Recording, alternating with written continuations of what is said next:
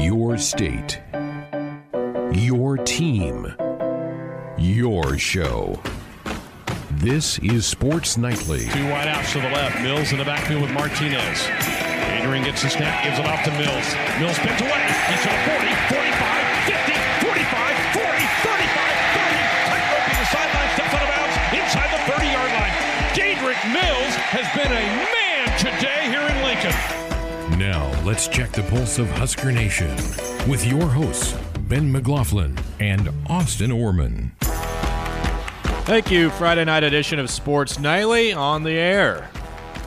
4-hour show, right? 4 hours, that's what we're doing? No, 3 hours? Sorry, I keep getting mixed up, just like Tom Brady gets his downs mixed up. How about that?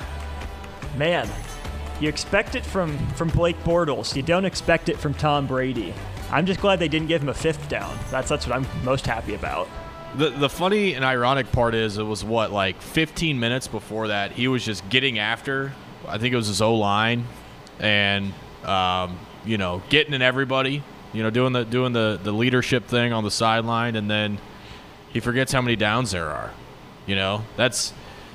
Look, I don't know that this is ever going to matter. I really don't, but not a good look.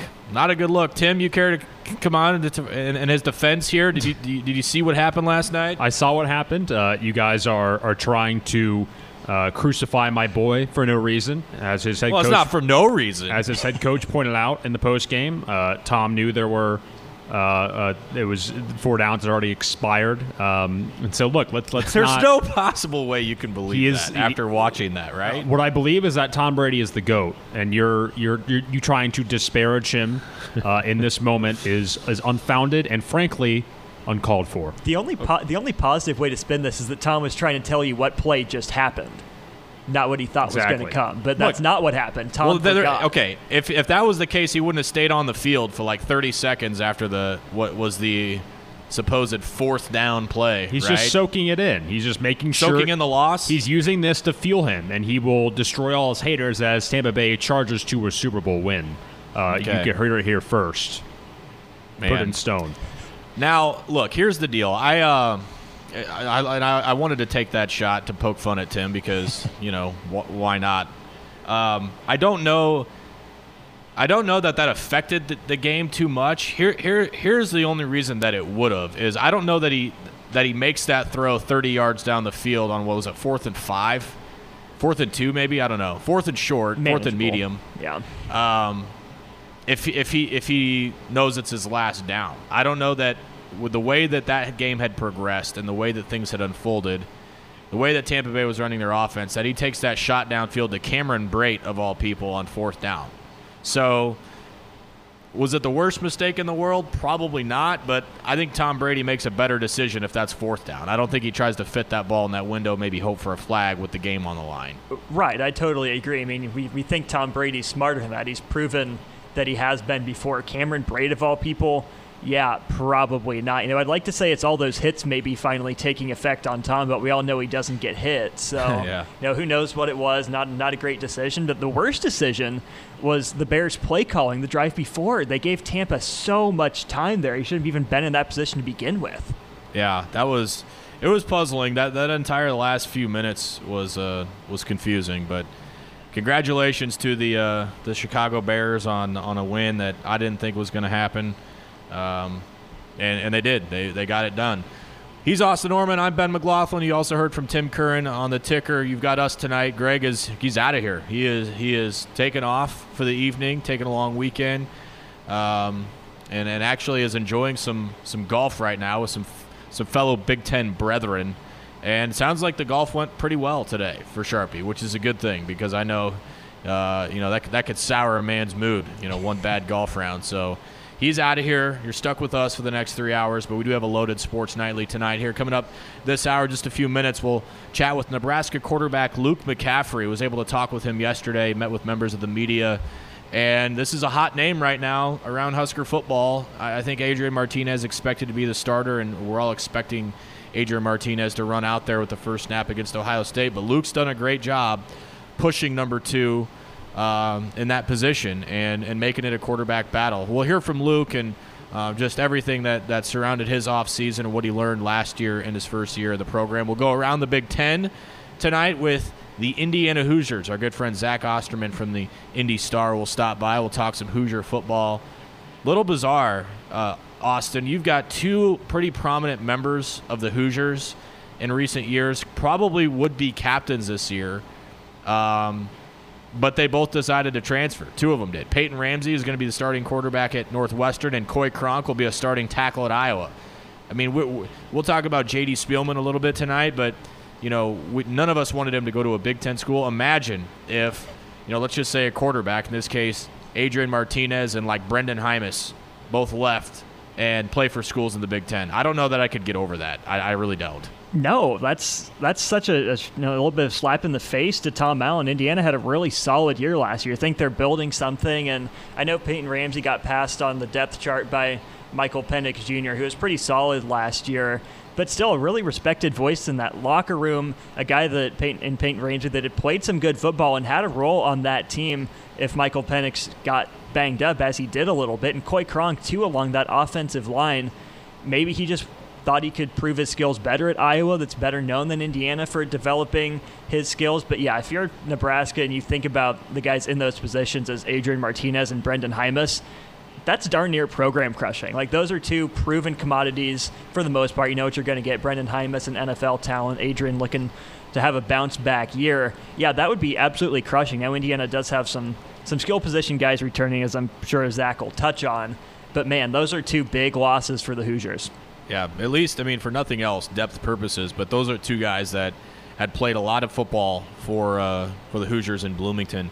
Coming up in hour 2 of the program, we'll go through our top 25 picks. There's a lot of games with top 25 teams to get to, including the Red River Showdown, which is happening this week between Texas and Oklahoma.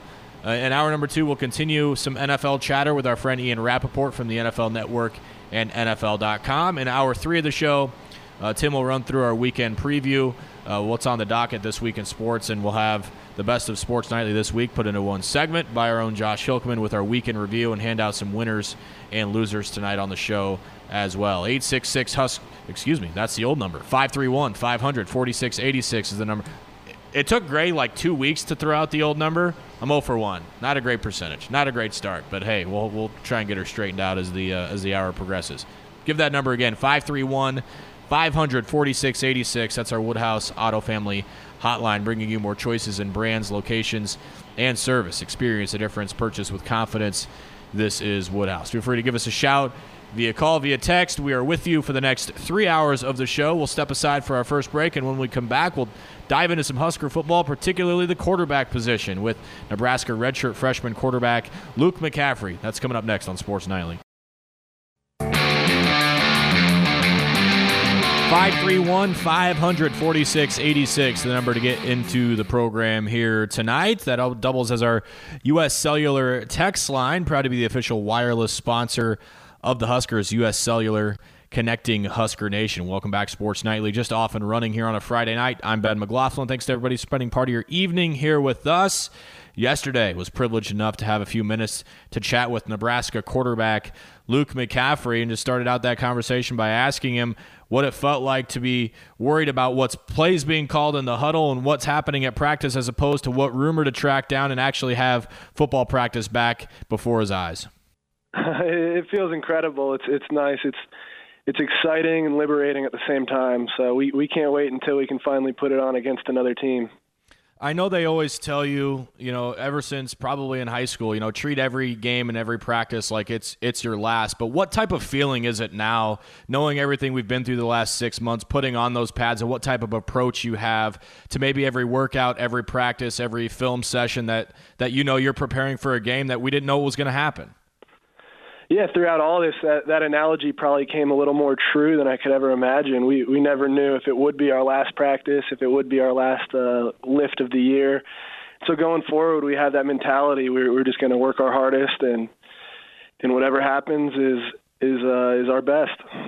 Luke, I'm used to talking to you players throughout the calendar year, so I kind of get a sense of how things are going. that hasn't been the case. You guys have been all over the place. You've been home. You've been isolated. You've been, we haven't had a chance to hear from you. And one of the things that I've gathered talking to you and a couple of your teammates, the last week or so, is that this experience really brought you guys closer together as a team. What was it about this experience and this craziness of an offseason that's really going to help you guys on Saturdays?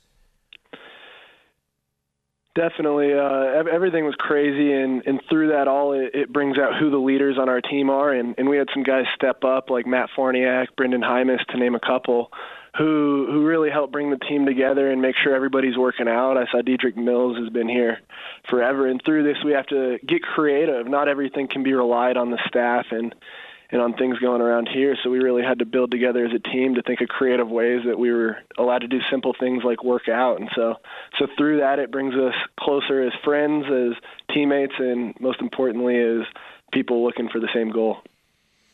Luke, when we were going through this kind of hiatus, I'm sure you had a lot of time to reflect on last season, and really, to be honest, you haven't really had a normal set of circumstances yet while you're on campus, with the injuries to Adrian and Noah last year, and playing wide receiver at times, and you haven't really had any normalcy yet. When you think about last year and everything that you learned, what was the biggest takeaway you had about what college football is all about, but more importantly, what Coach Frost was going to ask you to do to help this football team? One of the biggest things is to just keep moving forward. I don't like to hone in on last year too much. Whatever happened in the past has happened, and getting that experience is something that is great, and to bring into the future is incredible. But this year's a new team, it's a new environment, and we're excited to just strap it on and see what we can do. The coaches have talked a lot about the camp that you and Adrian have had and competing with one another, and I know you guys make each other better, but what is it about Adrian as a quarterback and as a person that you really appreciate and you lean on, maybe when you're not having your best day, you're not as motivated? We're human, we got good and bad days just like everybody else. What is it about Adrian that provides comfort for you? There's a lot. Ever since I got here, I'm so blessed to have a leader, have a guy ahead of me who can really take me under his wing. And so ever since I got here, he's helped teach me the offense, helped get me connected with everybody on the team. And so just to have a guy who's so well-rounded like Adrian is something that is a blessing as a younger guy. And so to have him here, I've been thankful for since I got here. It's going to be funny, man. The older that you get, the more that this conversation, that question I just asked you, is going to translate to you being the older guy. That can already kind of be the case with Logan. What's it been like, knowing a young man where you just were a year ago, and he's looking to you just like you looked up to other quarterbacks a year ago? Yeah, it's great. If I can do half as much as Adrian and some of the older guys that were here last year did for me to help improve and help grow as a person, then I would be happy. I would feel good as a person. But to watch Logan come in and be able to run the offense efficiently and to make some plays is something that's really cool. It's nice watching somebody younger be able to do that. Luke McCaffrey, Nebraska quarterback, with us here on Sports Nightly. I'm Ben McLaughlin. Luke, I know the offseason for a lot of your teammates is all about hitting the weights, putting on weight, getting more agility, doing all those things that are required. It's a little bit different as a quarterback. I know some of those things probably still apply, but for you, what was your focus this offseason with Coach Duval, and how you wanted to maybe change your body, but at the same time still do the things that offensively that you're being asked to do? Yeah, Coach Duval and Coach Strott both helped a lot with gaining some weight but maintaining speed, and so that's something that in this offense, in this conference, and at this school is very vital, is being able to maintain that quick twitch while also being able to pack a punch, and so that's something that we've all been working on.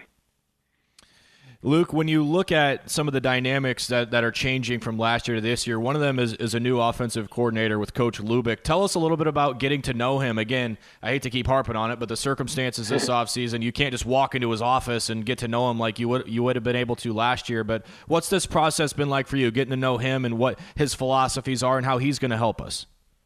It's been great. He's going to help a ton. So far, he's done a very good job of all around, not only with the receivers, but with the entire offense, having an application of detail into our offense and being able to really hone in on the specifics while maintaining that physical attitude and that physical edge. Luke, we haven't had a chance to really get to know him yet, but what's his personality like? You know, you're in a meeting room with him and he's explaining stuff. How would you explain him and kind of, you know, to somebody that's never met him? The best way to explain it is just excited. He's a guy who loves to be around the game and loves football as a whole. The best example that comes to mind is every time a play works, he's the first guy on film, on the tape, you can see with his arms up, excited. So he's excited when things work. You know, he's a creative mind and something that's very beneficial to our program.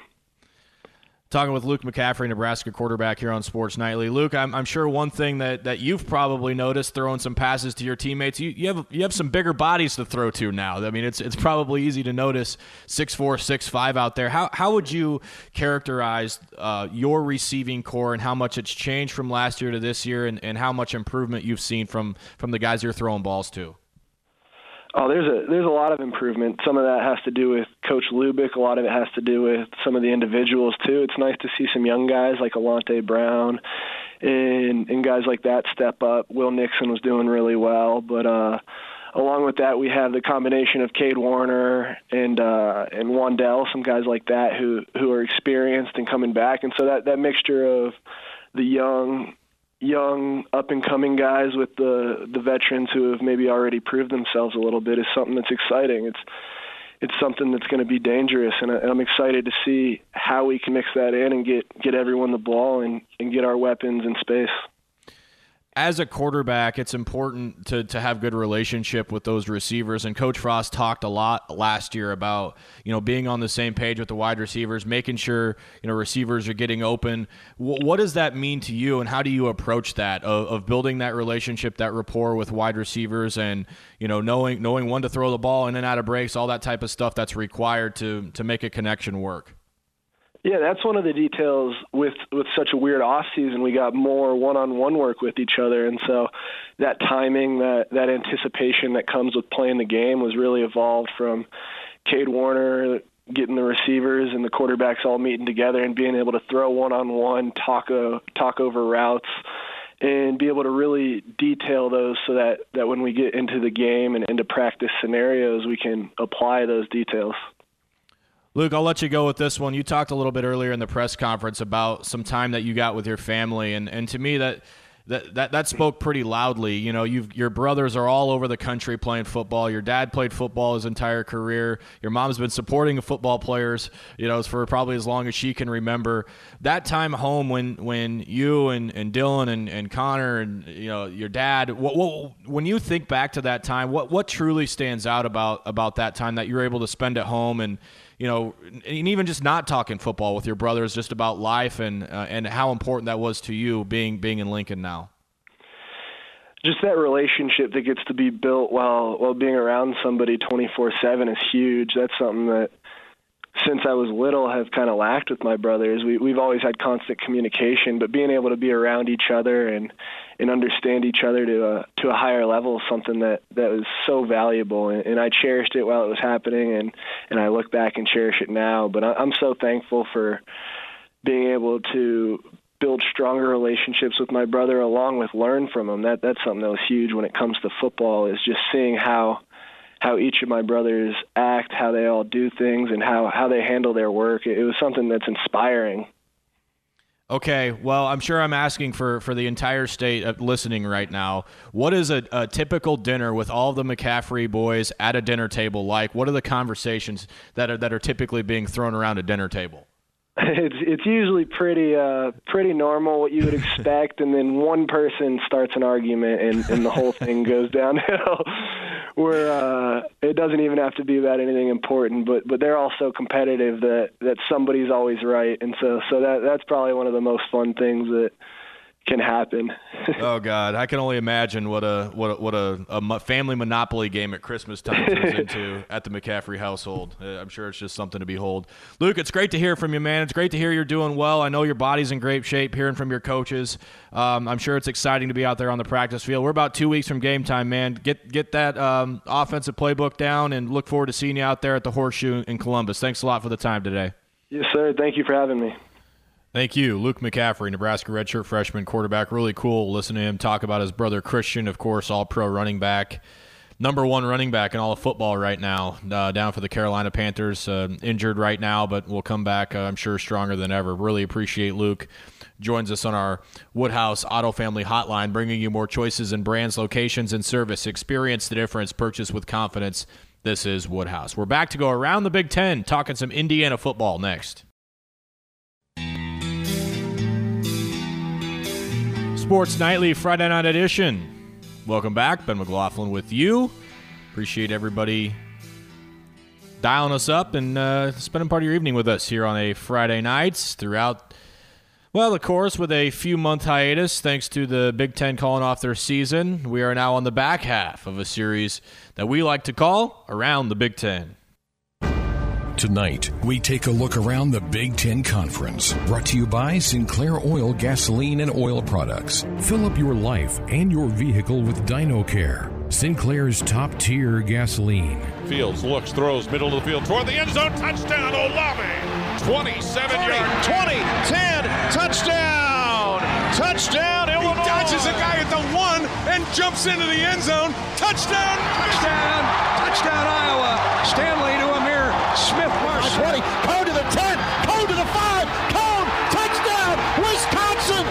Tonight, Ronnie Walker's back in the backfield. Here's the snap. Penix fakes the handoff, looks downfield, fires it to the end zone, and is caught! Watt Fillier makes the catch! Touchdown, Indiana! the Indiana Hoosiers. And it is time to talk Indiana Hoosier football with our good friend Zach Osterman from the Indy Star. Just about 2 weeks away from kickoff, man. Give us a sense of what the flavor's like in Bloomington. What are the fans, what are the media saying about this 2020 version of the Hoosiers? It's obviously been a strange offseason for everybody. I think there's been a level of excitement around this team for a while. They won 8 games last season, went to the Gator Bowl, and returned really the vast majority of their production from last season to this one. Obviously, a couple of noticeable departures, but by and large, Indiana's pretty solid kind of across the board, offense and defense, in terms of experience and kind of proven production. But now you pare down a schedule that opened with Wisconsin, but then gave you a legitimate path to maybe 5-1, maybe even 6-1, hosting Penn State on Halloween night, with one that opens with Penn State.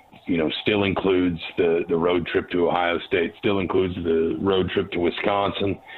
And so I think fans are excited, while also understanding that realistically, what maybe looked like it was going to be kind of a shoot the moon season potentially for Indiana, 9 wins, something like that. Now I think it's possible that it's much more sort of, fans hoping, hey, 4-4 would be a good season, 5-3, which of course would involve probably at least one significant upset. I think would be very, kind of satisfying to them. So I think more than anything else, I think everybody's just happy to be talking about football again, happy to be thinking about football and obviously basketball coming after that. Yeah, it's a great point that you bring up about the shift in schedule, and I don't know that there are many around the league that had a projected outlook change as much as Indiana has. To me, the interesting thing in studying the Hoosiers this offseason, Zach, is kind of what you said, the returning starters coupled with kind of that underdog mentality that Indiana loves to play with under Coach Allen. No matter what they've had on their roster in the past, they always love playing for him, at least is what it seemed like in Lincoln. When you pair the roster that they had, or they bring back, I should say, with a lot of the talent, a lot of the proven players and parts that you mentioned, with that kind of mentality that Coach Allen coaches with, what could that result to on the field? Has there been a season quite like it where you have that blend of both ingredients? I don't think, even if you're just talking kind of pure talent plus experience, I don't think Indiana's had a team like this, certainly since at least 2007, when they went 7-5. And if you kind of look back through their schedule, probably should have won a couple more games that season. You may even really have to go, far back to the early 90s, kind of when Bill Mallory was at his peak in Bloomington. Again, listen, Indiana's always going to have Ohio State, Michigan, Penn State on its schedule. All it takes is to draw, Wisconsin or Iowa, and you probably have as tough of a slate as anybody in the conference. But I do think there's a confidence in this team. I think it's worth saying that, there were it was kind of raised toward the end of last season. Indiana didn't beat a team with a winning record. But it's also worth pointing out there's a couple teams on Indiana's schedule that would have finished with winning records if not for Indiana. Yeah. Indiana also won a lot of close games. Obviously the close game at Nebraska, also won against Maryland, won in double overtime against Purdue. And so you sort of feel like for years, coach after coach in Bloomington, at the sort of baseline cultural, intangible level, has been trying to find a way to build a culture where guys just understand what it takes to win. Those little things that add up. And you do, one season alone doesn't kind of, change years and years of history. But I also think if you're Indiana, it would be fair to say, well, this is 3 bowls in 5 years, the potential for a 4th bowl this year in 6 years, 5 wins in the last 7 against Purdue. That's one of the best runs Indiana's had in that series ever. And, a roster that quietly has really taken a substantial leap forward in overall talent, I would say, in the last 3 or 4 seasons, in no small part because of Tom Allen's ability to recruit and develop guys that, as you said, I think just buy into his messaging, his way of doing things. Maybe it wouldn't work for everybody everywhere, but Indiana's done a good job of finding people that really believe in it here, I think. No question. Zach Osterman from the Indy Star is our guest here on Around the Big Ten, talking Indiana. I love this offense, man. I love the parts. They had their way with Nebraska last year in Lincoln, particularly Whop Philyor that particular day. I think he caught 68 passes that afternoon in Lincoln, somewhere around that neighborhood. But I like the parts. I mean, Penix obviously back. Stevie Scott's a tremendous running back, proven running back. I love Hendershot at tight end, and even Freifogel is a complimentary to Philyor. When you look at this offense, seems pretty multi-dimensional when you look at it with a lot of different weapons. When this offense is at its best, what's it supposed to look like? I think probably a lot of what it looked like last season. Indiana talks about running the ball more and more effectively. Count me among those that think, hey, if they can do it, they'll be happy to do it. But, I think they've gone 12th, 7th, 12th in Tom Allen's 3 seasons in rushing yards per game in the Big Ten. So, this is more, I would say, of an offense that kind of buys into a lot of the modern concepts of kind of offensive football and college football. Spread the field, find good athletic playmakers, get the ball to them quickly in space. You bring up Whop Philyor. I think another name people may become more familiar with as the season wears on is David Ellis, who had a very, very good game replacing Philyor when Philyor got injured at Penn State last year, and is a similar kind of player, a little bit different, sort of physical traits, but a similar sort of player to Philyor. I think that the biggest questions for Indiana are going to be, number one, how deep can you get your offensive line? They got 3 starters back. You got both tackles in the center. So you feel good about kind of the guts of that line. And you've got, 3rd, 4th, 5th year players competing for jobs at guard. So I think you're going to feel good about kind of your front 5. Can you develop depth behind that, number one? Because whatever my skepticism about the running game, as we all know, there's just going to be times where you have to be able to run the ball up the middle, and you have to be able to kill off games and, kind of put together drives that just sort of take the game away from a defense. And with guys like Stevie Scott and Samson James, you've got the personnel at running back to do it. Can the offensive line kind of mesh with that? And then the other big piece, I think personally Michael Penix could be one of the best quarterbacks in the Big Ten, not named Justin Fields. Mm-hmm. But you do have to answer the question of whether or not he can stay healthy.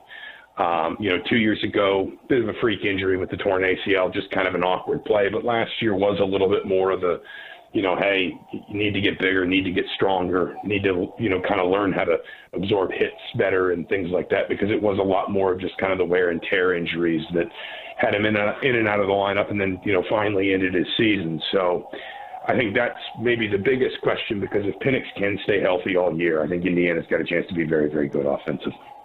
On the other side of the ball, I think anybody that's watched Indiana play knows that one of the heartbeats of that defense is Marcelino Ball. A guy's just all over the place. When this defense is kind of put together with the makeup, and I know they had some young guns, having to step in major roles last year. Thinking of Tywan Mullen at corner, had to play a lot of snaps. When you look at this defense this year, they do have a fair amount of parts back, but where do they need to make the most strides from last year to this year to result in a couple of those wins that you were talking about earlier?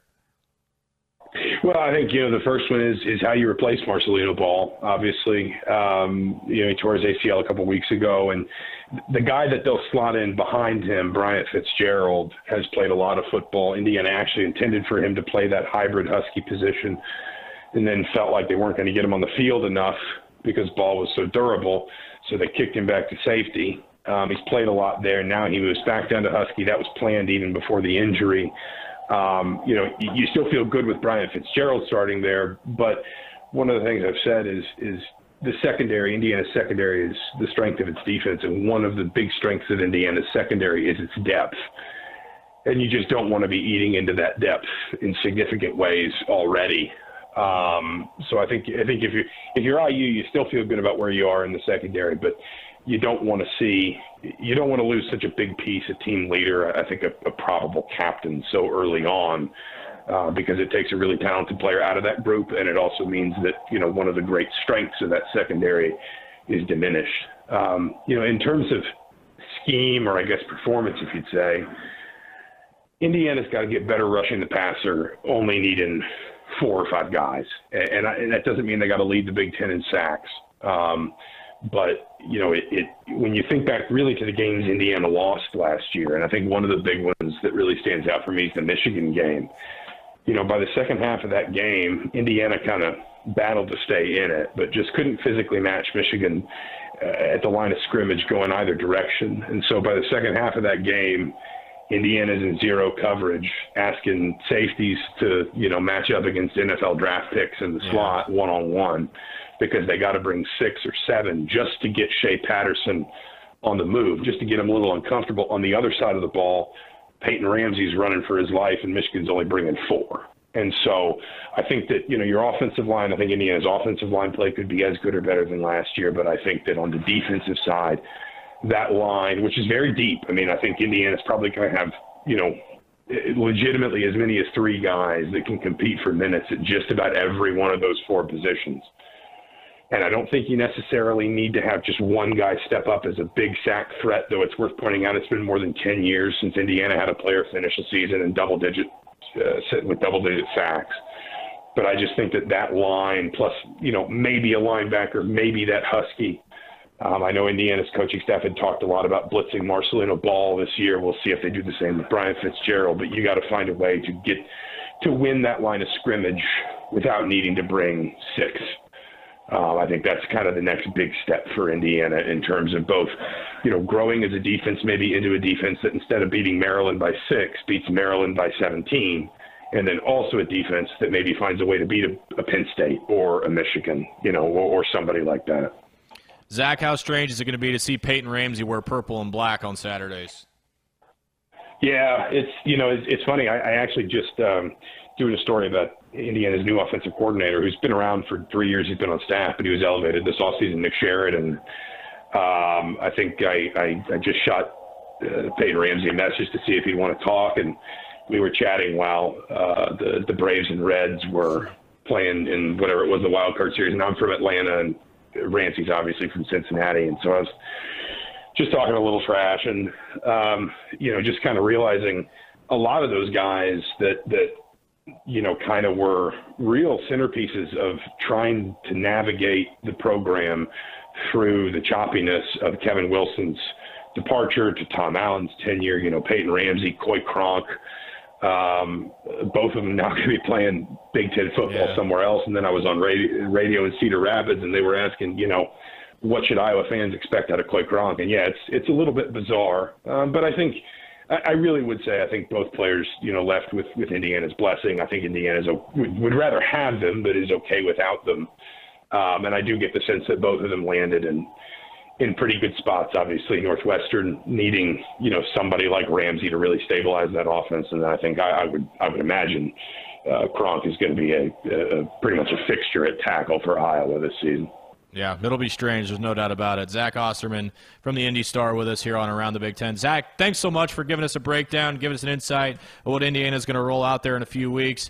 Hopefully we're covering football, man, and no longer chasing down rumors here and before we know it, and you're going to be writing game stories instead of, who Indiana may or may not play in a month. Thanks so much for jumping on with us. Absolutely. Thanks for having me, as always.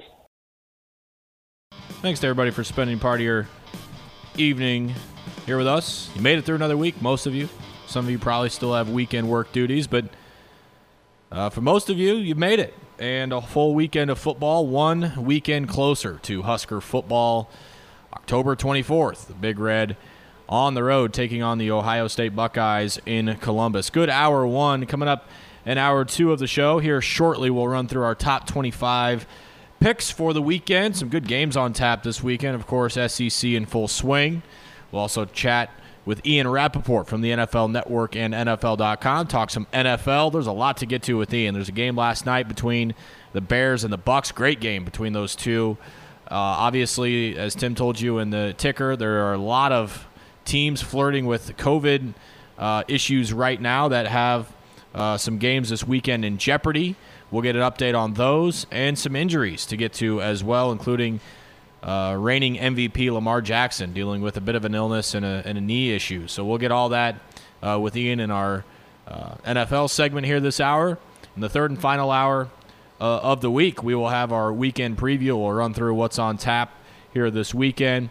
We'll have our weekend review, the best of Sports Nightly this week, all in one segment, and we'll hand out some winners and losers of the week, all to come. But for now, we are going to jump into our top 25 selections for the week, gentlemen. I guess first things first, let's find out the damage from last week. Well, there was some damage. One person most especially felt it, but not me. I went 12 of 16, while Greg, Ben, and Josh went 11 of 16, and Austin a paltry 9 of 16. Looks like Austin got tripped up on a fair few, but going through all our results, everyone got wrong the TCU-Texas game besides me. I side with the Horned Frogs. We all got tripped up on Pitt. Austin and I got tripped up by Memphis and SMU. I said it was going to be a field goal game. It was a field goal game, but Memphis did not win that one. All of us got tripped up by UCF and Mississippi State. And then you guys all sided with the Sooners, while I very smartly and boldly took Iowa State. And so those were the games that caused some trip-ups there. But the totals thus far, Greg and I and you, Ben, are sitting at 37 of 48. Josh leads the pack at 38 of 48, while Austin trails behind at a measly 35 of 48. Is Brett not participating in this? No, he's checked out. He's out. Just totally checked out. All right. Well, Tim, you're in it. You're in the thick of it. That's I know right. your performance earlier this week, or yesterday, I should say, in Face-Off probably didn't go overly fantastically, but hey, yeah, you're in the thick of it of the Big Ten picks. So let's go ahead and jump into this week's game, starting first in the SEC, boys, on ESPN at 11 o'clock. You had fourth-ranked Florida on the road at Kyle Field in College Station, taking on the 21st-ranked Texas A&M Aggies. I'll bet lead off tonight. I think this is going to be a really good game. I kind of was more in on A&M than all you guys last week, and you were proven right more than me as Bama just put one on A&M. But I did see some things that I liked from Texas A&M. I thought Kellen Mond played better. I liked some of their weapons on the outside against Florida. But I'm still going to pick Florida just because if A&M's defense performed a little bit better last week and didn't allow 52 to Bama, I probably would have been more likely to pick the upset. But, I mean, you just give up half 100 in the way that Florida's throwing the ball right now with Kyle Trask leading the country with 10 touchdown passes. I don't like their chances. So I'm going to go the road team, the fourth-ranked Florida Gators in this one. Austin? Yeah, I'm with you. I think Florida pulls it out. Spread 6.5 points. I think that's probably accurate. What is it with the SEC turning into the league of offense? Florida, A&M, Ole Miss, Mississippi State, LSU last year. My goodness, I love seeing points thrown around. It's awesome. I think this one's a shootout, probably high 30s for both teams, maybe low 40s. Florida's defense is pretty good, but we saw what Ole Miss did to it. I think A&M's weapons are better, but I still like Florida as well. Well, I guess my better judgment, I'm siding with the Aggies. Okay. I think Florida's the more complete team, but Jimbo's due, and I didn't get into this business to be a gambler. You know, you got to roll the dice a few times, and sometimes it pays off. It did last week. We'll see if it pays off this week. Yeah, I don't think it's a bad pick, Tim, by any stretch. I mean, less than a touchdown spread. How about our absentee ballots? What about Greg and Josh? Where are they? Well, Greg is siding with the Gators, and Josh is as well. Okay, so you're the only one going Ags, Tim. That's right. What's your confidence level? It's not high. I give it like a 5 out of 10. Oh, that's okay. That's not terrible. 50-50, Not coin terrible. flip. Yeah. Okay, maybe All right. like a 3 out of 10. Okay, boys. Next one, ACC, 2 ranked teams here between 19th ranked Virginia Tech, 8th ranked North Carolina. Tar Heels, a 3-point favorite in this one. Austin, why don't you bat first on this one? I'm not loving what I'm seeing from North Carolina. They had an absolute dogfight against Boston College. And the first week against Syracuse wasn't great either, but they're 2-0. They found ways to survive and advance. I think Sam Howell's starting to figure things out. 39 of 60 on the air, only 3 touchdown passes. Virginia Tech has looked pretty solid, not great. The fact that it's at home, I'll take North Carolina. The line at 3, though, I think that's pretty right on. I think it's going to be a close one, but the Heels pulled out. Yep, I'm going with the Tar Heels here. I'm not totally sold on Virginia Tech. Not that they've been terrible, but again, I think North Carolina are the more complete team. I'm a Mac Brown believer, and that's what Josh and Greg had as well. They both sided with the Heels. Wow. All right. Well, I'm going with the upset. I'm picking Virginia Tech. I like you, Austin. I haven't been overly impressed with what I've seen from North Carolina. I'm not sure if this is the game they turn it around or not. I like Virginia Tech in this one. I think they're better than maybe we're giving them credit for. I was really impressed with their Week 1 victory over NC State. Maybe didn't play quite as well last week, but give me the Hokies in this one, the road team, at 11 a.m. on ABC. So I'm the only one going the underdog in that one. I think the line is Carolina by about 3. So By field goal, yeah. Yeah, so we'll see how that one turns out. Okay, back to the SEC we go. It is Missouri at LSU. Actually, this one's in Missouri. It's in Columbia, but LSU is technically the home team on the scoreboard. So with Hurricane Delta, they actually had to switch this around. So it's played at Faurot Field, but LSU is listed as the home team. Tim, who you like? Yeah, I'm taking the Tigers in this one. The Drinkwitz era at Mizzou. The Tigers, huh? Been off to go Tigers. Tigers against Tigers. I like the Tigers too. Yeah, I'll take the Tigers in a Cajun accent. But yeah, because the Drinkwitz era is off to an inauspicious start. Would expect that kind of slide to continue. I know the Tigers got torn apart by an air raid offense and Mike Leach's mad Mississippi State, but that's not the same type of offense they're going to be playing against Missouri. Give me the Tigers of LSU. All right. I'll take the Tigers as well, and I will also take the Bayou version of the Tigers. I don't think Missouri is very good at all, boys. I watched a little bit of their game last week. I think they're pretty bad, and LSU I think maybe took some strides. They got beat up around the nation after their Week 1 loss to Mississippi State. I think they lock it in a little bit, and I think they cover the 14-point spread, win pretty comfortably as the home team on Missouri's home field. So give me the Bayou Bengals. I'll make it a clean sweep on the Tigers, also the LSU version. All things considered, Missouri's defense hasn't been horrible. 38 to Alabama, 35 to Tennessee. And I know that's not good. Don't get me wrong. It's not a good defense by any means. But seeing what Alabama did to A&M last week, maybe a little bit of credit there to the Tigers of Missouri. But I do think LSU covers and wins pretty comfortably. Yeah, and Josh and Greg sided with the Tigers of LSU as well.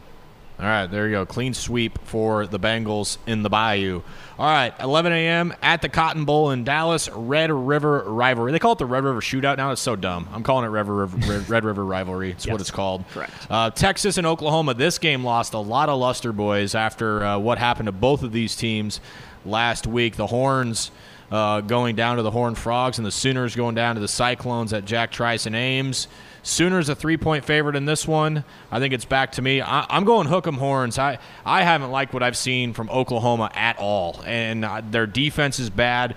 And the biggest thing for me is Spencer Rattler in crunch time, which this game's going to be down to the last few possessions, has made terrible choices and terrible executing and throws in bad situations against Kansas State and against Iowa State. So give me the more experienced, the more polished quarterback in Sam Ehlinger, and Texas wins and goes to 3-1, and Oklahoma falls to 0-3 in the Big 12. 0-3 Oklahoma does not sound like a fun time down in Norman. I've waffled on this one. It is that rivalry. You can throw a lot of stuff out the window, as they say proverbially.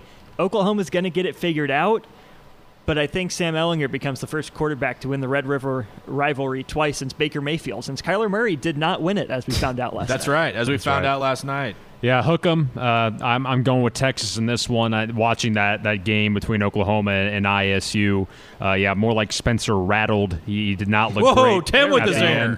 Zingers, yes. I'll be here all night. He did not look that great. And that defense, too, not that Texas has a stellar D either, but I'm not been impressed by what I've seen from Boomer Sooner. Gray going with Texas as well, but Josh sided with the Sooners. Okay, so Josh is the only one going OU, is that right? That is correct. Wow, how about that? So almost all of us going with Hook'em on that one as the underdog at 11 a.m. on Fox, where you can find that one. Okay, 2:30, back in the SEC we go at Sanford Stadium, between the hedges, 3rd-ranked Georgia, 14th-ranked Tennessee. Austin, what do you got? I don't think Tennessee has much. I think Georgia, by just about a couple touchdowns, feels right. Stetson Bennett looks to be the answer for Georgia. Things ran a lot smoother with him in charge last week. Tennessee is better than it has been. The Vols are getting better. I still don't think they have nearly enough to get it done between the hedges. Yeah, I'm with Austin on this one. I actually think it's going to be a close game. I wouldn't even be shocked if Tennessee takes this one down to the final minutes. But I do think the Bulldogs are much better than Tennessee. Although I'm not a Volunteers hater. But it is what it is. Georgia's just the more complete team. Josh and Greg thinking that same way, as they've both picked the Bulldogs as well. I am a Tennessee hater. I really don't like them very much at all. I'm just not a fan. I'll take Georgia as well. As much as I don't like Tennessee, I think this game probably plays a little closer than the spread, which is about 12.5 right now. I was really impressed with Georgia last week, but they're coming off a huge win against a rival in Auburn. I don't know that they can necessarily match that intensity out of the gate. Love what I saw from Kearis Jackson at wideout for Georgia. They really need to get some weapons going outside of Pinkins, and Jackson seemed to be the answer. If Bennett can continually find him, nearly half of his completions are going to Jackson. So I like Georgia a little bit more than I like Tennessee. I think the Vols cover, but give me the Dogs on that one. All right, 2:30 ESPN2, a 3-1 UTSA team against the 15th-ranked BYU Cougars at 3-0. This is a 35-point spread. I have a feeling I know where we all lie in this one. You'd be correct. I don't know anything about UTSA, but I think I'm siding with the Cougs. Their playoff march continues. I know they're the Roadrunners. I know they reside in San Antonio. I know Larry Coker was once their coach. I know they're going to get run by the Cougars tomorrow, so I'm choosing BYU. I know I agree with you guys. And so are our absentees, Josh and Greg. Interesting game in the Big 12 at 2:30. Texas Tech at 0-2 has played some close games against 24th-ranked, back in the polls, Iowa State, 2-0 in league play. I believe this one is back to me, yeah? Mm-hmm. To go first? Okay, I'm going to say Texas Tech wins. Alan Bowman was knocked out of the game last week against Kansas State. They lost a tough game. Kansas State gets a late touchdown, wins by 10 to put Texas Tech at 0-2. Yes, Texas Tech's win is a close one against Houston Baptist, but they looked really good against Texas. They looked okay against K-State, and I just don't my trust meter at Iowa State isn't even off that left bar. It's still hovering on that left bar. That meter's not even moving. Don't trust them at all, especially after a big win. I'm going to say the Red Raiders go in there and pull the upset, even though ISU is nearly a 12-point favorite. Yeah, I mean these are giant killers both. So it's David meeting David. So it's kind of an intriguing matchup. But give me the Cyclones and a very slight edge. I could see Texas Tech easily winning this game, but at the same time, I think Iowa State with guys like Hall and Purdy, they have those horses that might give them the edge, and that is where Josh and Greg are at as well. They're both pulling for the Cyclones. I'm not pulling for the Cyclones. I'm just a couple degrees to the right of you on the trust meter with Iowa State, Ben. I know I stumped for him a little harder than other people in our meeting. I would like to officially back off that stance and not buy, if that's allowed. I still think they have enough to beat Texas Tech. The Red Raiders cover, the Cyclones win. Very good. Okay. All right, moving to 3 o'clock now. Arkansas and Auburn. Arkansas has been a bit of a surprise with how well they've played so far in the SEC. Played tough last week as well. Both teams at 1-1, 3 o'clock on ESPN. The Auburn Tigers, 14-point favorites, Tim. Yeah, I think Arkansas makes this one interesting, but Auburn will pull it away in the end. And you're right. I mean, I was not expecting the Razorbacks to make much noise this season, but they already got that win against Mississippi State. I mean, you could probably kind of one-hand the number of SEC games they've won in the past few years. So anytime they get a dub is a big deal. That being said, I think Auburn's a better football team. That's why I'm siding with the Tigers, and which is why Josh and Greg are doing that as well, or the War Eagle. Yeah, War Eagle for me as well. Austin? Yeah, give me Auburn. By 2 touchdowns, that sounds about right since the game's in Jordan-Hare. Arkansas's looking up. They're still not great, but I also think Auburn comes out hungry to prove itself after last week. What a letdown on the road at Georgia. Auburn's got something to prove. They prove it. Yeah, Arkansas' schedule is just brutal. I mean, all year, not just these first couple, but all season. All right, here's the big one, boys. 6:30 ABC, 7th-ranked Miami at number 1 Clemson in Death Valley in South Carolina. Miami 3-0, Clemson 3-0. Austin, let's start with you on this one. We talked about our trust meter with Iowa State. It's about the same spot for Miami. Texas is also in that conversation. The Canes have looked pretty good this year. I will give them that. But I think Clemson wins. I wouldn't be surprised if they cover. This game reminds me a lot of that Deshaun Watson, Lamar Jackson game that was played. I'm getting a lot of vibes there of the matchup between Lawrence and King at quarterback. So I think Clemson wins. I think they get a touchdown late to cover. Well, I'm kind of in that same line. I do think Clemson will pull away at the end, but Miami's going to make this one interesting. They are, as hard as this is for me to admit, I think they're better than I thought they'd be heading into this one. I'm not a big Manny Diaz guy, but so it goes. Clemson wins this one, and that's where Josh and Greg are feeling as well. They both have the Tigers. All right, I'm taking Clemson as well. Confidence isn't real high in this one. I think Miami's going to push these guys. I really do. I think this is a really close game going to the fourth quarter. I thought Clemson was going to run away with last week's game against Virginia. They really didn't. That game played pretty close, and Virginia was down 7 players in that one too, and a couple of coaches to COVID. I'm taking Clemson. I think they win. Trevor Lawrence is the best player on the field, but Derek King's not far behind. So I'm going to say Clemson wins. I'm fairly confident, 6 to 7 out of 10, which you wouldn't think, sounded like a 4.5 or a 5. Yeah, I don't know. I don't know where I'm at in the I'm probably north of a 5, barely. I'll say 6 out of 10. But you would think it'd be a little more with the number 1 ranked team and the number 1 draft pick against a team in Miami that I think we're still figuring out a bit. All right, 6:30 on ESPN. Same time, you've got 2nd-ranked Alabama at Ole Miss in Oxford. Tied a 23-point favorite in this one, and I think Ole Miss may score a little bit. I like Corral at quarterback. I think he's kind of fancy. He's got some serious swag to him, but there's no beating Bama. I think Roll Tide roll. I think they win by, I'll say 24 points. Yeah, even if Lane Kiffin has basically Bama's play sheet, I don't think it's going to help him much. Roll Tide. Heck of a quote from our boy Lane Kiffin talking about his group text with Muschamp, Pruitt, and Smart. His line was, "We all have the same father," in reference to Nick Saban. That's in line of the year category there. The spread of 23 seemed high for a game that, the over-under is 69 points. That seems a little bit high. I think Ole Miss scores. I think they cover. It's probably 17 to 20-point game, but Bama wins. All right, very good. Okay, final game, Florida State, Notre Dame. Boy, this is a great-looking game on paper in July. Oh, yeah. Not so great looking now. Notre Dame at home, Notre Dame Stadium in South Bend, 5th-ranked Irish, 1-2 Florida State, who was getting pushed last week by Jacksonville State. They were down by 2 scores at one point. Austin, why don't you bat lead off on this thriller to finish out? Thanks. It's not going to be pretty. Definitely not going to be pretty. Golden Domers win this going away. Florida State is in Trouble. Yeah, Notre Dame going to roll in this one. Florida State is about as pitiable as it gets. They are wretched. They are awful. They are just plain no good. That is my analysis. Notre Dame wins this one. Josh and Greg also think the Fighting Irish will roll in this one as well.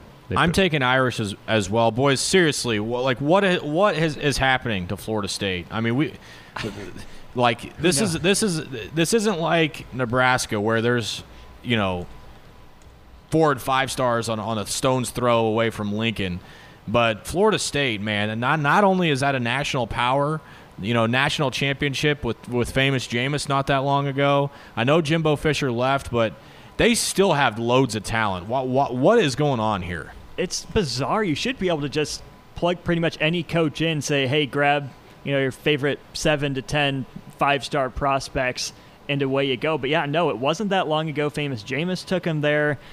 There's not a lot of coaching going on. They're not getting talent, not a whole lot of development. Florida State embodies a mess in so many ways. I don't think Willie Taggart was given a fair shake, but I don't think no matter who the coach is, they were going to be able to figure it out in just a couple of years. Those problems are institutional. Here's the thing. Florida State's in the ACC, not the SEC. They should sleepwalk to 9 wins a year, and they just can't do it, and I don't understand it. And I don't know what it's going to take for them to get off the canvas, and to be honest with you, I don't really care if they do. I really don't. They can lay down there for all I care. Okay, boys, I believe that's all we've got. So we're all catching Josh, yeah? Josh is a point up on, is it me, Tim, and Greg? Yeah, we're all in the pack. Austin's fallen way behind at 35-48, but Josh is pacing us, which is 38-48. Well, Austin's only 3 back. He's in the thick of it. He's in the void. Good couple weeks, it's fine. Not worried. Yeah. All right, good stuff, boys. Appreciate it. Those are our top 25 selections here on Sports Nightly. It'll be interesting how this plays out, and I know I'll be instantly regretting a handful of these picks, as I always do. And let's start with last night's game between the Bears and the Bucks. Man, I don't think anybody picked Chicago to win that game on a national platform. Everybody rolling with Tampa Bay. Bears get a late field goal. They hold on and win. Bears quietly 3-1 right now. If you're a Chicago fan, how should you be feeling waking up today? I mean, I think you should be feeling great because, does anyone think that this is a team that's good enough to be, 4-1 or whatever it is? I mean, they've replaced their quarterback. They've gotten, I would say, some clutch, but mostly mediocre quarterback play. I mean, a couple of big plays at the quarterback position, but definitely some up and down. And, to somehow be 4-1, I feel like it's like stealing a little bit, So they haven't played great. The record is good. Maybe that means it comes the other way at some point, but hopefully you just continue to improve as a team. So you take these wins, you put them in your back pocket, you kind of move forward, and you feel fortunate doing it. On the other side with Tampa Bay, I think we were all uncertain how this was going to look with Tom Brady coming in, maybe what the ceiling is now, or what it was going to be for the Tampa Bay Buccaneers. What is the ceiling? Now, what do you make of the season that they've been able to put together so far, and how Brady fits the mold with what they want to do? I mean, I think as a general roster, they're really talented, right? So, all of that is good, right? And they have great receivers. Godwin is excellent. Mike Evans is very, very good. They have some good tight ends. They got a great defense with some excellent young players, really good up the middle, even though Vita Vea is out for the season with a broken leg. So there's a lot to like. It's been interesting that they haven't hit the ground running. I mean, they're fine. They're 3-2. They're fine. But it has not been the offensive juggernaut I think people expected. And, that's interesting to me because the Patriots thought that Tom Brady probably had 1 year left. So if that's the case, maybe they were wrong. Maybe he's got 2. But maybe they were wrong in a way where he, was going to be basically average for a year. So if you're the Bucs, you've got a really talented roster. You have average quarterback play. Is that good enough? Is that good enough to get you to the playoffs? Maybe. But, this is a roster that you pay all this money, you make all these splash moves, probably should go deep in the playoffs. I mean, that's what everybody wants. So I think they're okay, but it probably hasn't been maybe what everybody expected. Ian, something we were kicking around a little earlier in our show, and I think it's hard to ignore because of when it happened, but Brady obviously with some confusion at the end of the game with how many downs and what down it was. Is this a big deal or not a big deal? I don't know that it would have actually changed the outcome of the last play. I mean, that's sort of what you wonder, right? Like if he knew it was 4th down, which, look, I mean, I can only read body language and what I see, and it appeared that he did not know what down it was. Who knows what the reality is, but, that's what it appeared. Would it have changed the way he threw? Would it, he didn't call the play. I don't believe he audibled. So, how different would it have been? I don't know. But, I mean, I would say it's at least something where if Brady and the Bucs aren't what everybody thought. Like, let's say they don't make the playoffs. Let's say they go 8-8 and miss the playoffs. That's going to be a moment where people look back and go, okay, like, was he really the best quarterback for this situation? Was he just too old or doesn't have it or something? I mean, that, if they don't make the playoffs on national TV, Brady not knowing what down it is, that will be a thing, and it'll be something that I think will stick with the greatest quarterback of all time. Yeah, no question about it. Ian Rappaport from the NFL Network is our guest. Ian, last week we talked a little bit about surprising 0-3 starts, and the two teams I had asked you about were Minnesota and Houston. They happen to be playing one another. Well, Houston ends up losing the game, and they lost their general manager and their coach. What is going on in Houston? Well, I mean, I was really surprised. I'm not going to lie. Like, I knew that things were not great. I knew his relationship with Jack Easterby, the director of football, or the VP of football operations, I believe. I knew that wasn't that great. I did not see this coming. So I was definitely surprised by it. Because to me, like, they make him the GM in the offseason. Easterby is side by side with him doing all these moves. And then 4 games in, you pull the plug because the record isn't good, even though you played, 3 playoff games, played 3 playoff teams to start, including the defending Super Bowl champions. Like, I was surprised. Now, the fact that it happened now lets the team catch his breath, kind of redirect itself, get ready for the GM and then the coach search.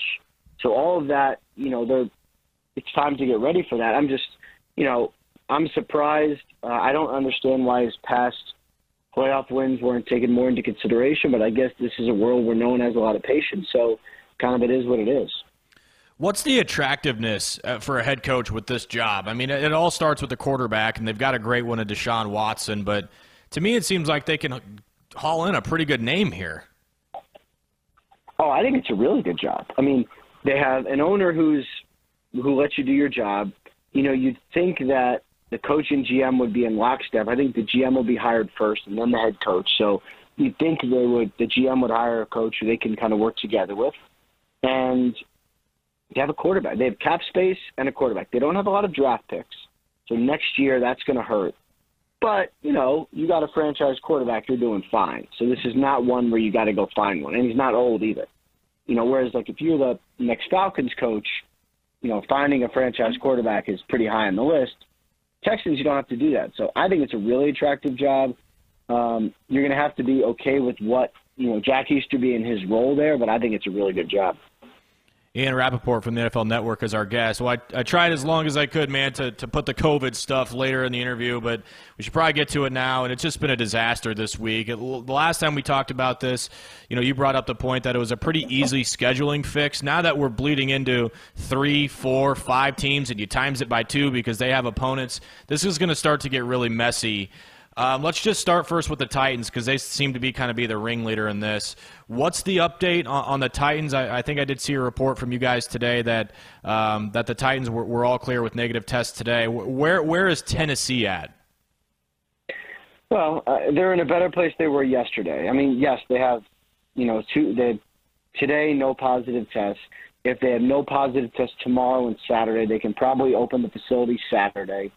And then you start preparing for the game. I mean, it's not obviously not perfect, but it's 2020. Nothing is perfect. Nothing is ideal. So, you hope that now things are getting better for Tennessee. I mean, the problem is, they had those unauthorized workouts, it seems, based on the pictures, based on what sources have said. How many players continue to get it after they should have been quarantined? That's how this ends up lasting 2 weeks instead of 2 days. So the Titans, and they're still being looked at by the NFL, the NFLPA. There's still an ongoing review. There's a lot at stake. They could be penalized if they're found to have violated protocols. So, this is all up in the air, but I hate to say it, but this is part of what this season is about. If we thought we were all going to just get a couple positive tests, move their guys aside and keep going, it's definitely not the case. Yeah, and it's clear with the protocols in place that won't be the case, and you hope that these steps that get put in place can prevent any long delays in the future. I guess I better ask about the other teams that are affected. Let's just start first with New England. Seems like things are getting better on their front as well. Yeah, I think things are getting better in New England. If all goes well, they should play Monday night against the Broncos. And, Cam might be back. I hate to say this, but based on the timing, it actually could benefit the Patriots because they might get their starting quarterback back. So that's one thing we'll be keeping an eye on.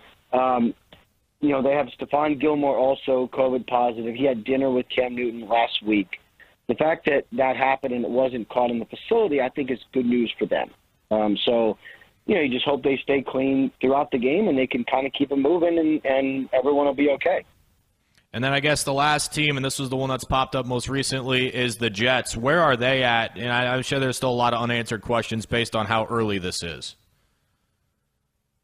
Yeah, I definitely have some questions. It's, one prominent player who's positive. It's, the whole team was sent home basically as a precaution and, then what they'll have to do. And one great thing the NFL has, they have these tracking devices. So assuming players were wearing them, they can actually see who is a close contact from the person who tested positive, who might have got it, who is at risk. And they take a look at those close contacts. Those guys get tested for several days. They quarantine if anyone's at risk. And then when it's deemed safe, you bring everyone together again. It's a very specific scientific-based process, hopefully keeping everyone safe and, making sure – this is why you do the protocols. So if someone tests positive, you have a fail-safe where everybody was as socially distant as possible anyway. Ian, before we cut you loose, we normally talk about some injuries. There's really only one that I want to hit on. It's a big one. It's the MVP, Lamar Jackson. Sounded like he returned to practice today. What's been going on with him? Yeah, just a little bit of a sore knee. I think he's probably fine. Would have practiced yesterday, but he had a stomach illness, non-COVID related. So Lamar's going to be fine. I don't sense any mobility issues. He should be starting on Sunday. All right, very good. Ian Rapoport, the NFL Network and NFL.com. Ian, we appreciate it, man. Great work tracking all this stuff down. I know it's probably not the type of reporting you want to do on a weekly basis, but as you said, 2020, baby, and at least we got games to cover this weekend. Thanks a lot, man. Absolutely. Awesome. Take care, man. Thank you. Thank you, Ian Rapoport, the NFL Network, joining us each and every Friday night here on Sports Nightly. Okay, boys, let's go ahead and jump into it. It's the weekend preview. It's time for the weekend preview, the part of the show where we tell you everything you have to watch this weekend. Come in, watch. It'll be a good one. Sometimes we give you good advice. I could watch that all day. But we're not perfect. There were times I'm like, this is so dumb. Why am I watching this? It's the weekend preview with Tim Curran. Oh boy, is it a packed slate or what for this weekend? I'm licking my chops already. Sunday most especially, but Saturday I got a full slate of college football. But excited to dig into this one with you gents. If you are ready. We're ready. Austin, are you ready? Oh, I'm fired up. Okay, it is a great weekend. Going to be a lot of sports. Right. A lot of sports. We're going to start out with college football. A big slate, as I mentioned, and we already kind of went through a little bit with our top 25 picks. But starting at 11 a.m., you got a big one, number 4, Florida, number 21, Texas A&M. I'm a little bit more bullish on the Aggies than you guys are. You both, of course, recognize they're good teams. But Florida, they've looked good this year, and this is going to be their first giant test of the season. It's weird to me seeing Florida score points, right? For so long they were the national joke for offense because they had all those great defenses, and all they needed most days was to score 2 touchdowns to win, and they just couldn't do it. So this is a little odd to me. First time since Tim Tebow's been there since they've been able to score points darn near. Another good one as well between number 19, Virginia Tech, and number 8, North Carolina. Tar Heels favored that one by 4 points. You also got Mizzou and number 17, LSU. The Battle of the Tigers, do either of us give Mizzou a chance, even a very far chance in this one? Nope. I don't think so. I'm not seeing it. I don't see a scenario in which this happens. No, I would agree. Not even with Missouri being the home team as the road team. Well, what about Red River, number 22, Texas, and Oklahoma? The over-under set at 72.5. That's Hammer a lot. the over. hammer the over. You think 72.5? That's so many points. I know. No, that is quite a bit. Man, did you guys watch the Texas TCU game last week? How much of an eyesore was that? I mean, that was a hard football game to get through. Yeah, penalties every play, turnovers. I mean, it was gross. It was gross. Take the Texas Tech game, flip it on its head. You have Texas TCU. Yeah, going through some of their other big 11 a.m. games, NC State and Virginia, as well as South Carolina and Vandy. Coming up at 11:30, it'll be Duke squaring off with Syracuse. Austin's Dukies are 0-4. Sad. Then at 12:30, our nation's Army plays the Citadel. I'm sure the nation eyes will be tuning in for that one. Then in the afternoon slate, we got an interesting one between number 14, Tennessee, scoring off with number 3, Georgia. UGA are kind of heavy favorites in this one, 12.5-point spread in favor of the Bulldogs. But my question I posed to you, gentlemen, are the Volunteers for real? Are you guys buying into the Tennessee hype? That's kind of where are we at with Tennessee as a Husker Sports Network identity? Better than we thought they were, but not. I don't know what to make of them, to be honest. I mean, Jeremy Pruitt got slagged off really early last year. I mean, they were seen as this pathetic joke, but then they rolled off this impressive winning streak. Now they had that win over South Carolina earlier this year. I think they're better than most people think, but I don't think they're good enough to go necessarily toe-to-toe with the Bulldogs, but who knows? Tennessee was not in our preseason top 25, correct? They were not, but a team that I think they're really comparable to is Indiana. A lot better than they have been. Obviously, Tennessee has more of the historical prestige. They're going to be a lot better than they had been recently, but that doesn't necessarily mean they're going to be cracking the upper echelon of their league. So Tennessee's better, but I think there's a reason we saw that bowl matchup last year. Yeah, I was going to say, it's crazy that's the comp you threw out because they did play a great bowl game. Tennessee was down big, and they had a huge comeback to beat Indiana in that Gator Bowl.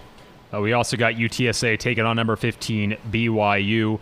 Another good one, Texas Tech and number 24, Iowa State. I know, Ben, you're a big fan of the Red Raiders.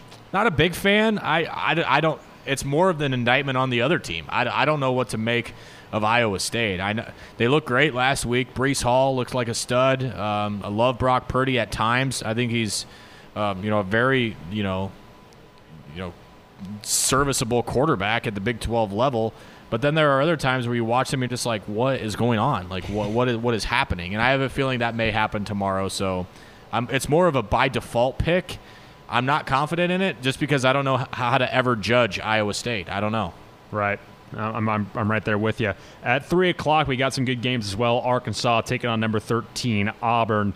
I think we all think the Razorbacks are decent, but it'll be a tough hill to climb, I think, against the Tigers. Also, you got Pitt and Boston College.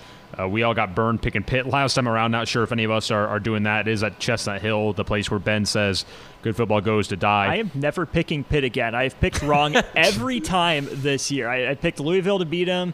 Pitt won. I picked against Pitt the next week. Pitt won, and then last week I finally picked Pitt to win, and they dropped the ball on me.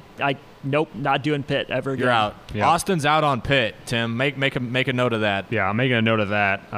Definitely, they're in my crosshairs now. What about K-State and TCU? Not a top 25 matchup, but intriguing nonetheless. Going to be in Fort Worth. Probably Horned Frogs might be a slight favorite in this one, but K-State, they look good as well. How do you guys feel about this one? The Battle of Purple in the Big 12, K-State and TCU. To be honest, I don't really know.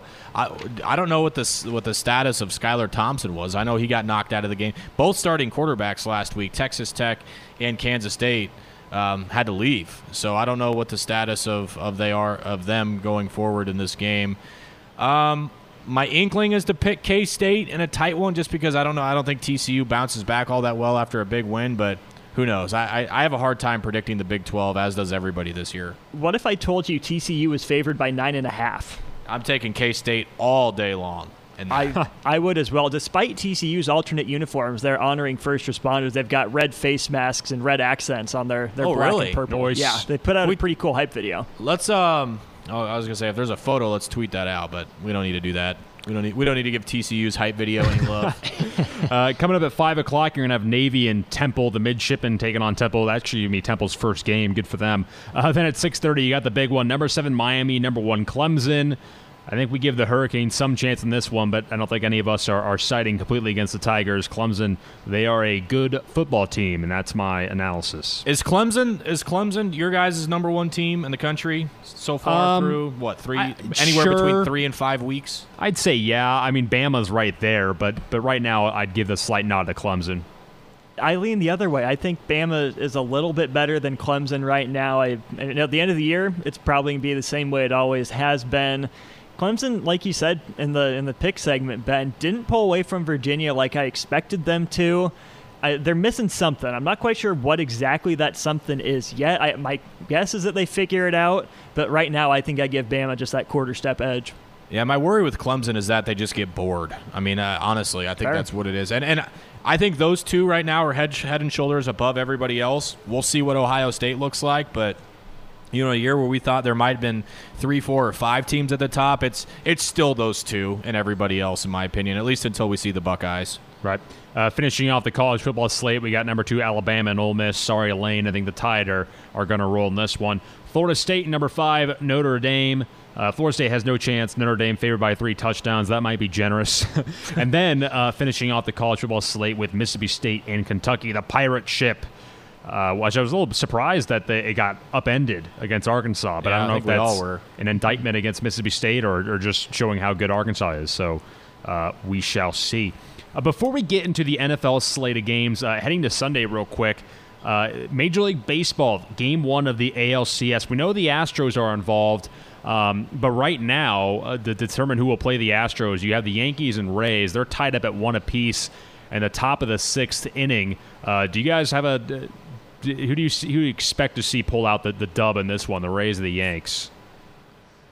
I think my lean right now is New York. As Austin said, that first inning is going to come back to haunt Tampa Bay if they don't win. I think the winner of this series beats Houston. I do, even though Houston's playing well right now. Where are you at, Austin? I'm probably a 55-45 Yankee lean right now. That's about where I'm at. The longer this game goes with a 1-1 tie, keeping it close, the more I start to like Tampa Bay's chances. New York, I think, is the more talented team. They had that really rough stretch in the middle of the season before bouncing back in a big way toward the end of the year. I'd much prefer Tampa wins. I think New York has enough to get it done, and I'm with you. I think whoever wins this series is the AL World Series pick. You also have the NBA Finals. Game 6 would be the if necessary game on Sunday as well. Right now, though, the Heat play in the Lakers, and the Lakers could clinch it all tonight. But Miami enjoying a 1-point lead right now, 11-10. They better enjoy the heck out of it because that if necessary game will not be necessary. Yeah, I think that's where we all kind of fall right now. Well, let's put an asterisk by this. Make alternate plans. Yes. If this is on your docket for the weekend. We'll see. We'll see if Jimmy Butler has other plans for LeBron and company tonight. See if they can switch things up and pull one out. But it'll be tough sledding to say the least if Miami's going to pull this one out. Well, that brings us to the NFL. Packed noon slate. Raiders taking on the Chiefs. You guys giving Gruden's Grinders any chance in this one? I think a slight chance. I mean, the Chiefs have just absolutely dominated this rivalry, if you want to call it, and Derek Carr even spoke to that. He goes, you can't call it a rivalry until we start winning a few of these games. The Chiefs have been in a you mentioned the Gruden grinders. The Chiefs have been in a grinder of a schedule to start this season. They've gotten a couple of lucky breaks with the schedule and may get another break with the Bills game. We'll kind of see how that goes. But, Oakland, Vegas, I thought held up okay last week in a really tough game against Buffalo. And Kansas City obviously found a way to get by New England. I think there's a puncher's chance. I bet this game's anywhere between 6 to 10 points. Depends on how much Gruden trusts Josh Jacobs. I'm sure you're rooting for Josh Jacobs to get the ball 45 times and the Chiefs win by 40 is kind of how I picture your headspace on this one, Ben. I like him to do something. Fair. Just not a lot.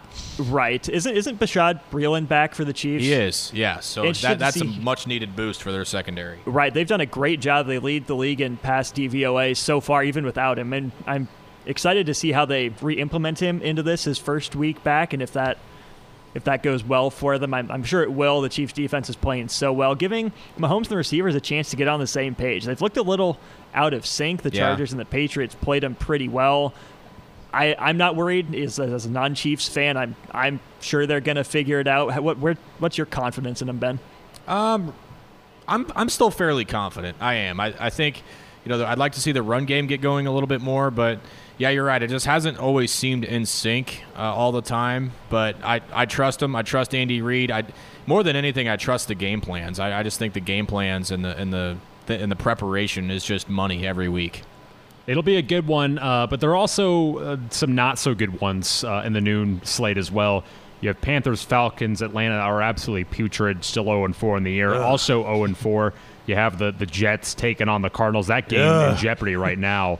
That'd be best case scenario for the Jets. They won't lose. Right. Unfortunately for the Jets, well, fortunately, but their test was a false positive. They're still planning on playing everything. Oh, good. Clear. So they'll tack another.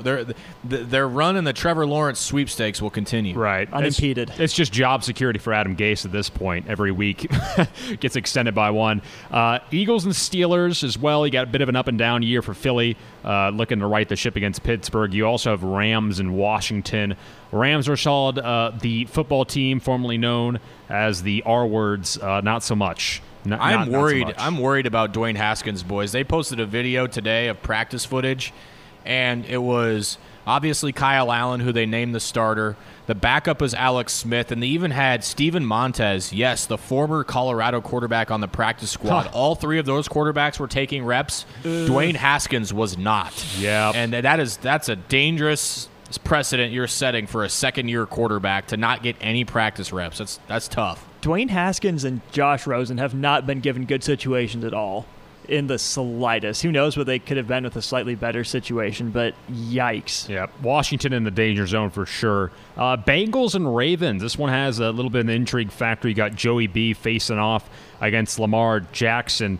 But it is going to be an uphill climb for Cincinnati. But do you guys give Joey B and the Bengals a chance in this one?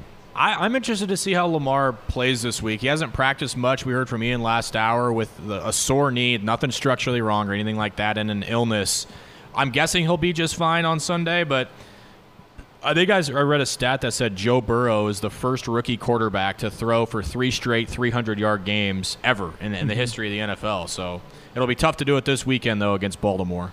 Yeah. That's just the thing. I think the Bengals offense can move the ball a little bit, but I think that Ravens defense is good enough to keep most of the touchdowns off the board, and the Cincinnati defense is not in a great spot. The last noon game to go through, Jags-Texans. Bill O'Brien's been canned. We'll see if Houston's fortunes will turn around, maybe not. Then at 3 o'clock and 3:25, got a few games. Dolphins-49ers. San Fran banged up, but will that be enough for Miami to take this one? I guess we shall see. Austin's beloved Colts playing the Browns. Actually, this one should be pretty good. Give me the Browns, though, Austin. Shots have been fired over the Phillip Rivers Colts. Where are you at on your team right now, Austin? I mean, we talked a little bit about the Phillip Rivers experience on Top 10 Tuesday, but give us a gauge for where you're at, particularly with the offense. The defense is stout. They're good. We all expected it to be, but give us your Colts offensive analysis. Quick note on the defense, Darius Leonard likely not playing. So that's no good. That's not great against a team that is really good at running the football with Nick Chubb in the backfield. So I'm a little bit worried there. Offense has been a mixed bag at best, I would say. A lot of receivers have gone down again. That's been a thing for years now with the Colts. T.Y. Hilton's actually the healthy one, but he's been out of sync with Rivers. Michael Pittman Jr., their first draft pick out of the second round, is injured. He had surgery. Other receivers are down. Jack Doyle, the tight end, is out. Phillip Rivers that first game in Baltimore tainted me a little bit. He did Phillip Rivers things, as I'm sure you've loved to see in the past, yes. Ben, throwing interceptions, forcing throws, not making great decisions. But since then, he's been sneaky just fine. I mean, he's third in the league in completion percentage, hitting checkdowns, not doing anything spectacular, but not losing the Colts games. Jonathan Taylor is a rookie running back. He's been fine. He's had his moments. The Colts would like more out of him. And I was bummed when Marlon Mack went down. I thought he was primed for a huge year. I'm not necessarily worried about the Colts offense. I'm definitely not in love with it, though. Well, that brings us to the final two NFL matchups of the weekend. You got Giants and Cowboys. Yikes at this matchup. Dallas should have a better record, but a putrid D has kind of hindered them. The less said about New York, the better. And then in Sunday Night Football, you have the Vikings and the Seahawks. Seattle undefeated thus far. Probably a good chance it stays that way Sunday night. Yeah, but Carrie Underwood sings to us at 7:15 every Sunday. Bring it. Waiting all day for Sunday night. Someone probably tell Carrie there's some other games on Sunday as well. Which brings she us does to her job well, Tim. She does. Very good stuff for Carrie. Brings us to our minor sports. Well, at least minor, relatively speaking. You get the French Open, the final on Sunday, bright and early at 8 a.m. You can catch this one before the NFL action begins. Defending champ Rafael Nadal, in fact, he's won it 3 straight years in a row, will square off with Novak Djokovic, the Joker. Nadal's won 19 Grand Slams in total, the Joker at 17. Novak's just won the French Open just once. That was back in 2016, while 12 of Rafa's Grand Slam wins have come from the French Open. Who do you guys like in this one? Well, I like Rafa because that's who I picked on buy sell. Is this on the Tennis Channel or is this on one of the main networks? It should be on ESPN. It'll be on ESPN, okay. I bet, at 8 a.m. Or maybe NBC. It's on one of those channels. Austin, get on it. Where can we find this? I will get on it momentarily. Okay. I was just getting on my buy-sell pick. I forgot which way I went with that question after we asked. I sided with Rafa as well. Hard to pick against him when it comes to the clay at Roland Garros. I think it'll be a good one. I hope it goes 5 sets. I think that's always what you hope for, but I'll side with Rafa. There you go. It's pending where we can actually do that. But move along, Tim. Moving along to the golf. The Shriners Hospital for Children Open in Las Vegas will be the 3rd and 4th rounds. Wrapping this one on Saturday and Sunday. Ben, are you worried your boy Bryson DeChambeau might nip at the heels of the leaders here and catch up? Yeah, I am, and I hope he doesn't. There are more pressing things that I'll be interested in this weekend, but I will be checking the scores to make sure that he doesn't win periodically. But yeah, Sundays are fantasy days, Tim, so I will not be as locked in as I was for the Open, or I will be any other majors or any other tournament that he's competing for, which hopefully is 0. Understood. He is in 6th place at 13 under. It's a 5-way tie for 1st place at 14 under. 4 Americans and a Scotsman, Martin Laird, in that running. You also have NASCAR. I know you boys are big NASCAR fans. Bank of America Roval 400 at Charlotte Motor Speedway, 1:30 p.m. on NBC. Actually, though, they're going to be lucky to get this one in. Hurricane Delta in the area. Even that, if they're going to get a lot of rain if they manage to avoid Hurricane Delta. Anywho, it's round 12 of the Cup Series playoffs. 4 drivers going to be eliminated from championship contention. It's a 109-lap race. I guess your guys' interest levels for this one off the charts. Am I right? Or am I right? It's off the charts, just in the wrong direction. No, but I know there are a lot of NASCAR fans out there, and hopefully for those, you get the race in. You can watch them racing. I was going to say, I'll watch about as much NASCAR as I will tennis, which is on NBC. Exactly. NBC. 1:30 p.m. on NBC. Got it. Is the NASCAR. And we finish off with some UFC Saturday night on Fight Island, a.k.a. Abu Dhabi, in the United Arab Emirates. You got Marlon Moraes of Brazil squaring off with the American Corey Sandhagen for the bantamweight main event. Corey 12-2 and 0 all-time, while Moraes is 23-6-1. Corey with the pretty significant height and reach advantage. He's 5'11" versus 5'6" for Mr. Moraes. He also has the 70 inches of reach compared to the 67 for Moraes. Main card going to start at 7 o'clock. Are you guys going to stay up late for this one after the college football, cheering on whoever? Not a big enough draw for me in the MMA. I do watch fights from time to time, but not too much interest in this one, if I'm being honest. Yeah, I'm not a guy that really even sits down to watch the fights. If my buddies get pay-per-view and it's on at the house, I'll sit there and watch a couple rounds, but not going to hold my interest. I watched Holly Holm. That was fun last year. And those are some tough gals. It's a good fight, yeah. I mean, that Domination Station. Terrified watching that, but also, yeah, it was good stuff. Good stuff, and that ends the weekend Alrighty. review. Thanks, Tim. Good work. Thank you, sir. Good stuff. Appreciate it. A lot of things that you can watch. What better way to finish out the week than hand out some winners and losers of the week? Mr. Tim Curry, why don't you lead us off tonight? Well, my loser is bad punditry. I mean, everyone tearing apart my boy, Tom Brady, the greatest of all time. I mean, they're treating this event like it's a microcosm of his career. They're like, oh, the legendary QB made a mistake. It's like, he's a human. I mean, he's close to a god as you can get, but he's still technically a human. He's 43 and still going strong. Tampa Bay still going to make the Super Bowl. You heard it here first. My winner, though, of the week, how about Oklahoma State in their press release pulling the lid on this 2020 Golden Window thing? They made this thing basically official. They also called out the Big Ten at the end of their release for not for not saying it's been official yet. So good for Oklahoma State. That's how we found out about this Golden Window basketball tourney thing. Love it. Love it. Austin? All right, so I'll go with the Atlanta Braves for my winner. Made their first National League Championship Series appearance since 2001. Made it look beyond easy against Miami, who I suppose upset the Cubs with 6-3 matchup in the first round. I've enjoyed watching the Braves. I think it's a fun, pretty young team. Good to see Freddie Freeman get his moment in the spotlight, and their awards matchup with the Dodgers. Certainly not an easy matchup, but certainly one the Braves are more than happy to have signed up for. My loser of the week, just in general, kind of a loser, but especially this week with the allegations. Greg Marshall, potentially big-time loser. Potentially soon to be former head coach at Wichita State. Something about that family. At first, his wife gets escorted out of the stands a couple of years ago. I would hate to be in the midst of an argument between the two of them at home.